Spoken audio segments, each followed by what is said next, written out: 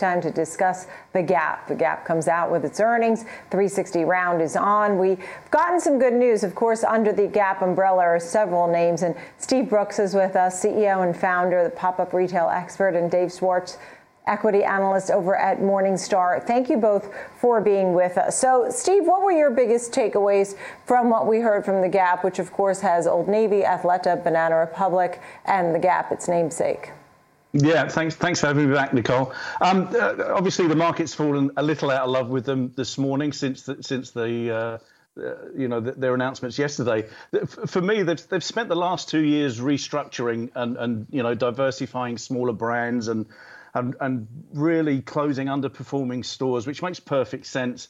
Working on partnerships with people like Next in the UK and Walmart here in the US. But it's not surprising that I think, Gap, which is one of those iconic brands, I think, it's right up there with Levi's, has struggled, and not just because of COVID, not because of, supply chain issues, but it struggled because I think the brand's got a little tired.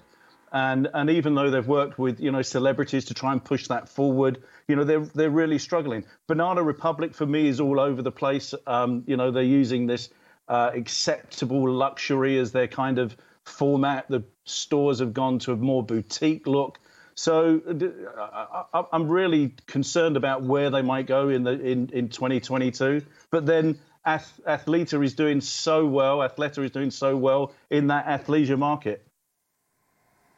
Yeah, and I think you're right. I mean, that was one area that certainly saw some strength. So, David, tell me your thoughts and your outlook on this company and the stock. Yeah, sure. The quarter was pretty mixed. Expectations were very low after the third quarter report, which was quite bad. And Gap had signaled 3 months ago that it was going to spend a lot of money on air freight to make the quarter. And the sales did come in as expected. But the numbers were pretty mixed. Old Navy had a rather mediocre quarter with a negative comp, which was unexpected.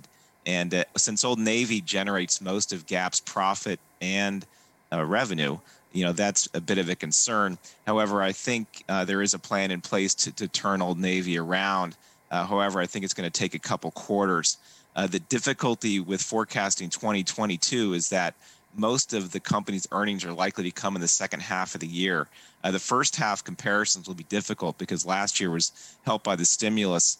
And so I don't know that they're going to make a lot of money in the first quarter, probably just a small profit. And then most of the company's earnings for the year are going to have to happen in quarters 3 and 4. And I think you're making some great points here as we're talking about what the outlook is. You used the word mixed at one point, and that is because while shoppers are trying to get back out there, you have some pent-up demand. You still have uncertainty with jobs and geopolitical concerns, inflation, all of these things that are happening. I was reading some articles preparing for this interview, gentlemen, and I know you're well aware that there have been concerns from the retailers about what's going on in Eastern Europe. In fact, halting sales or halting shipments.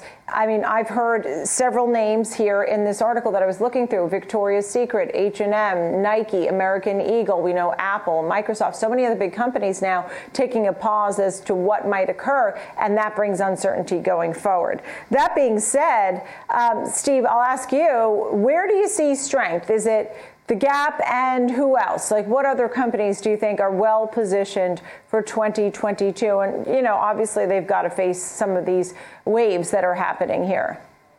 Yeah, the Gap, I think, could pull themselves together and as you say, be well positioned for 22. I do think people like Ross and the TJ brands, I think, are going to do really well as we transition back into normal. And certainly here in Chicago, we've gone mask free this week. You've really seen this upturn of people. Offices are looking busier and there's more activity. So I think, as far as that athleisure market is concerned, maybe that will, might see a bit of a downturn in the coming months. But certainly, if Gap can get their act together with Old Navy and Banana Republic, then the future could be optimistic for them.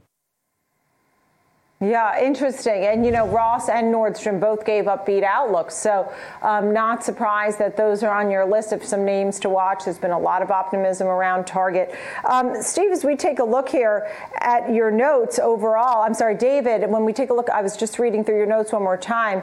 We had corporate tax rate concerns. Seems like you're taking a break from that. Which companies do you think are well positioned for 2022?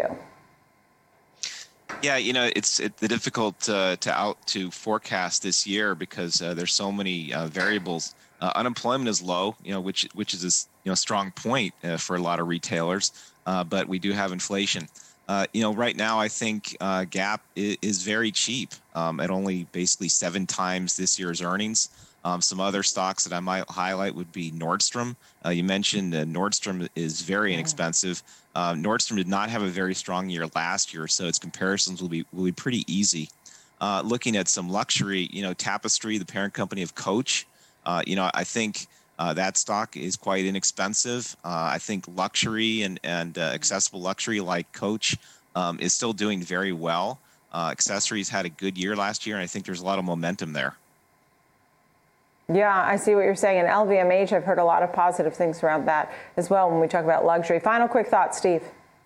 Yeah, I think the luxury end of the market is going to be tremendously buoyant during 2022. There's still a lot of confidence out there as far as consumers concerned. Like I say, I'd like to see Gap really get to grips back with that brand and make it the iconic brand it was 20 years ago.